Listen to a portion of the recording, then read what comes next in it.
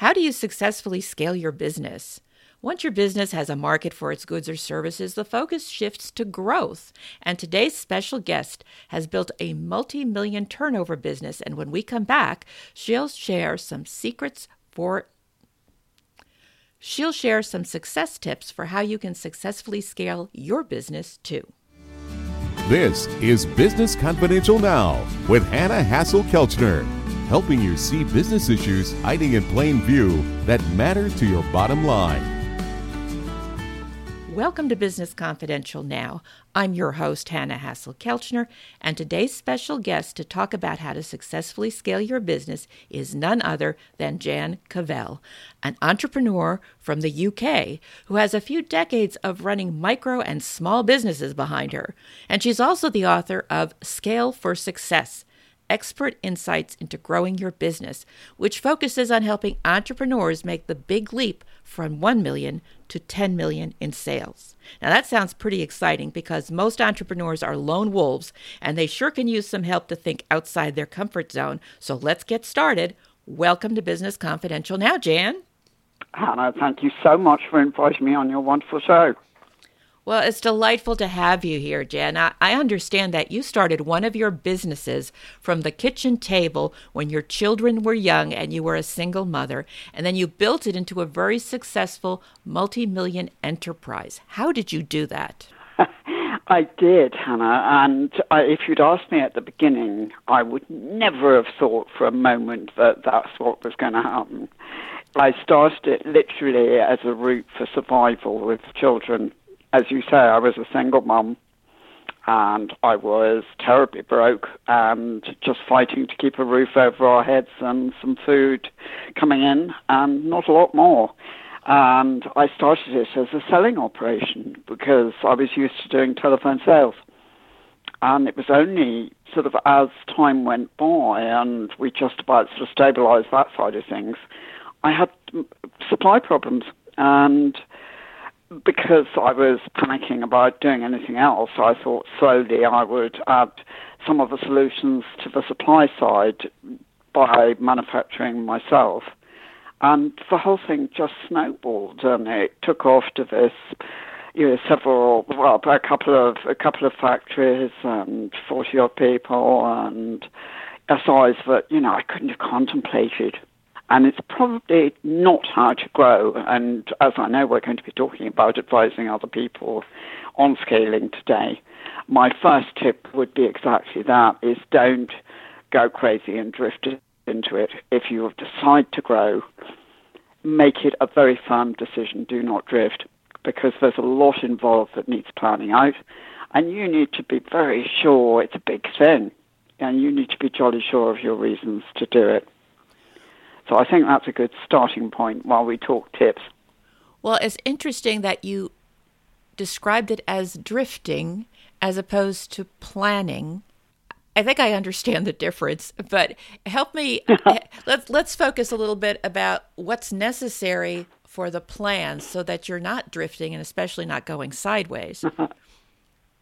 Absolutely. When you scale up from that sort of size, and obviously it depends slightly on sector as to the exact finances we're talking about, but if you're changing a small business, a startup or a family business into something that has got a future in constant growth, which is essentially what we're saying scaling is, then you're talking about creating an entire separate entity that will exist with or without you, and that has all sorts of aspects that ensure it is possible to keep on that growth almost ad infinitum. So you're talking about a really, really different animal. It's sort of changing the child into the adult, if you like. And, to do that is a big job. And you may have been happier and you might even been earning more money. It's not impossible to have a small business and that's doing very, very well and earning you an incredibly good financial income. And you make that leap to growth, and all of a sudden, because of the problems involved, you end up with no money and lots of heartache. And that's the last thing anybody should do.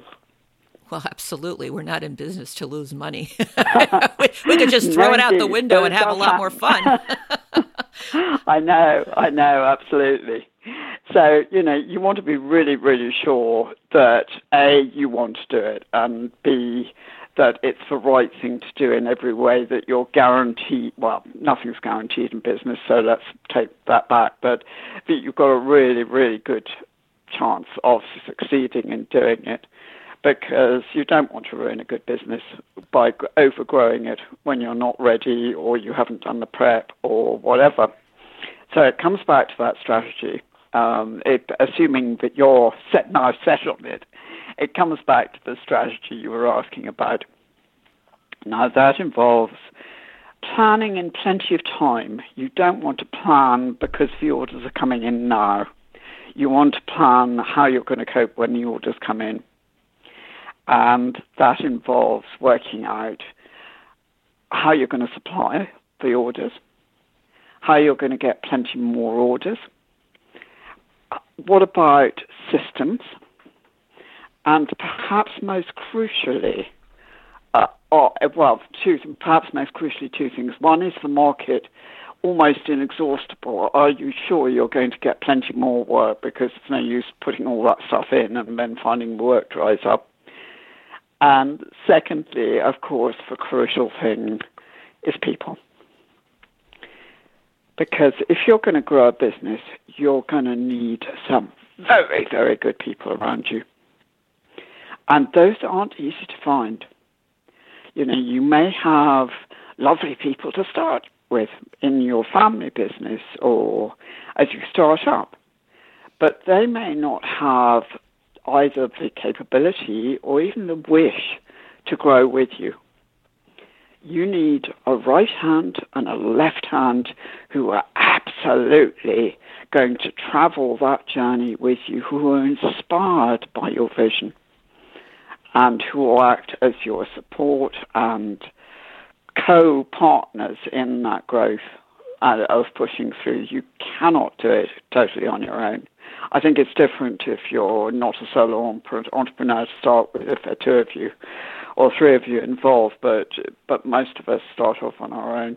And it's too much for one person. You at least need people who've bought in to carry it with you. Now, you mentioned before that, yes, you need to have the commitment and you need to have a plan. But you also mentioned, which I thought was very intriguing and could be scaring some listeners, quite frankly, is that you could be ruining a really good business if you're, successful and profitable and, happy with what you're doing, anticipating that it can just grow exponentially at the same pace that you had before with all the same things, but just multiplied by 10 or 100 or whatever the factor is. What are some things that get in the way of that wishful thinking? Well, I think I know it's really easy to do because it's one of the mistakes I made. And I had a very, very profitable business, and before it grew too much, sort of up to about 15 people, it was fantastically profitable. And it never actually was as profitable ever again. So I think there are a variety of reasons for it. I think bad preparation means that you've got so many faults and so much firefighting always going on that sucks the money out. Lack of systems means twice the work, all those sort of things. But I think the key thing that people don't realize is that when you change from that original core of just you and a group of you, you're probably pushing everything forward. Everybody knows what's going on. You're working 24/7, let's face it, pushing that small business forward. When you grow, you haven't got any more free hours to give. You can't do it on your own anymore. So you're going to have to invest in those other people who also are not going to work for nothing. Either it's sort of actually in time, they're going to need a decent salary, and they're not going to work till midnight like you do, and rightly so. So you've suddenly got masses and masses of paid quality people to pay for in the form of management, managers, management, directors, whatever the setup is, which you never had before. And that's going to throw your entire calculations out because, whereas I say up to 15 staff, you have one manager, if all of a sudden you go upwards from that, you probably need 2 or 3. And that's going to knock out a very big hole in those profits. I see. Let's talk about your book a little bit, because it's one thing to talk about your personal experience with the different businesses that you have built and successfully sold. But I understand that your book, Scale for Success, Expert Insights into Growing Your Business, is actually based on research and interviews that you've done with other entrepreneurs who've done the same thing as you have. Is that right? Very much so. Only they've taken it further, got larger still, and have circumnavigated all the pitfalls. I only went to a certain stage. And I felt there was a real need for this book. We talk a lot about startups and big businesses, and we don't talk that much about this transition. And talking to fellow entrepreneurs myself, I realized that there are huge numbers of businesses struggle with the transition, and they either stay there knocking their noses on the door and wondering why they're not getting any further and not enjoying life as much as they used to, or they just slide back into the smaller businesses that they were before. Very, very few make that transition successfully. And so just from personal interest and fascination, I wanted to find out as much as I possibly could about why that was. And so that meant finding much more expert help than I could offer on my own from people who have succeeded. So I set out to group together 30 entrepreneurs from across the globe, all of whom are just so mind-bogglingly amazing. I mean, I can say that because I can stand back and think, wow, is that person in my book? But they're not frightening. We're not talking Elon Musk. We're talking about people who are very relatable and yet have still grown a business from a garage to float, or, whatever their personal aim was. And it could be you or I, which I think is really important for people to understand that they can do it too.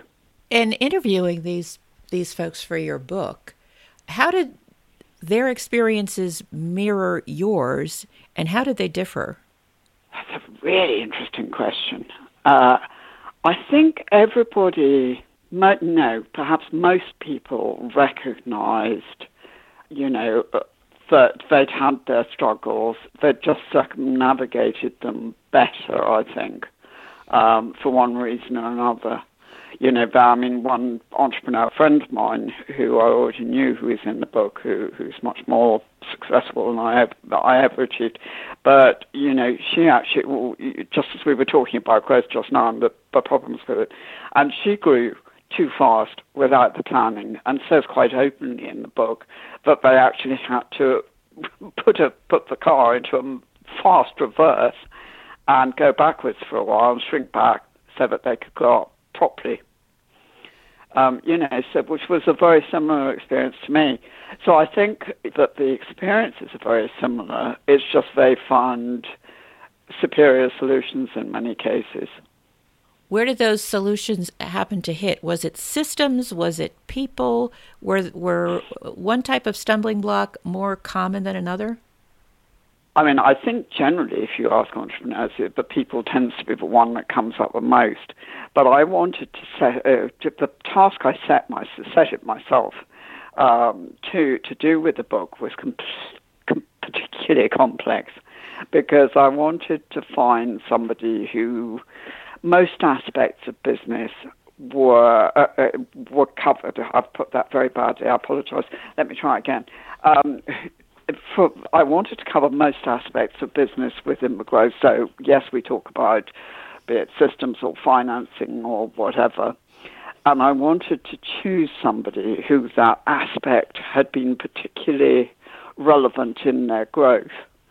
So, for example, talking about culture with somebody who's built an HR business was obviously very simple.